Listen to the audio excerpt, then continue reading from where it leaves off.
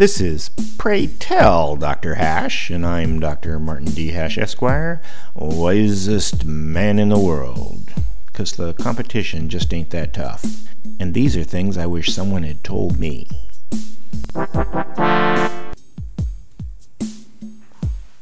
Today's topic: right to other people's labor. One of the repeated complaints against socialized healthcare is that people don't have the right to other people's labor, that patients can't force doctors to treat them. That's an easy argument to counter because, as everyone knows, defendants have the right to an attorney in a criminal trial, and if they cannot afford it, the court will provide one. That's essentially a right to someone else's labor, though the attorney does get paid by the government. Similarly, if someone shows up injured at an emergency room, the doctors there must serve them. That's the law too.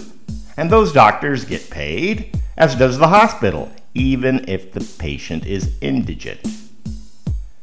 However, a doctor is not required to help an injured person at an accident or any other time.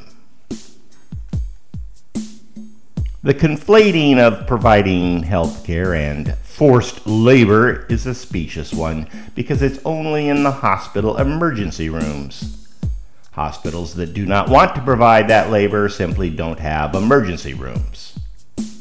The argument isn't whether doctors are forced to work or have to work for free, but whether institutions must provide health care in proscribed situations.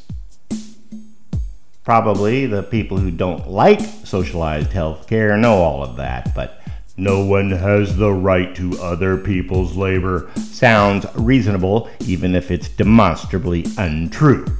Ask any school teacher.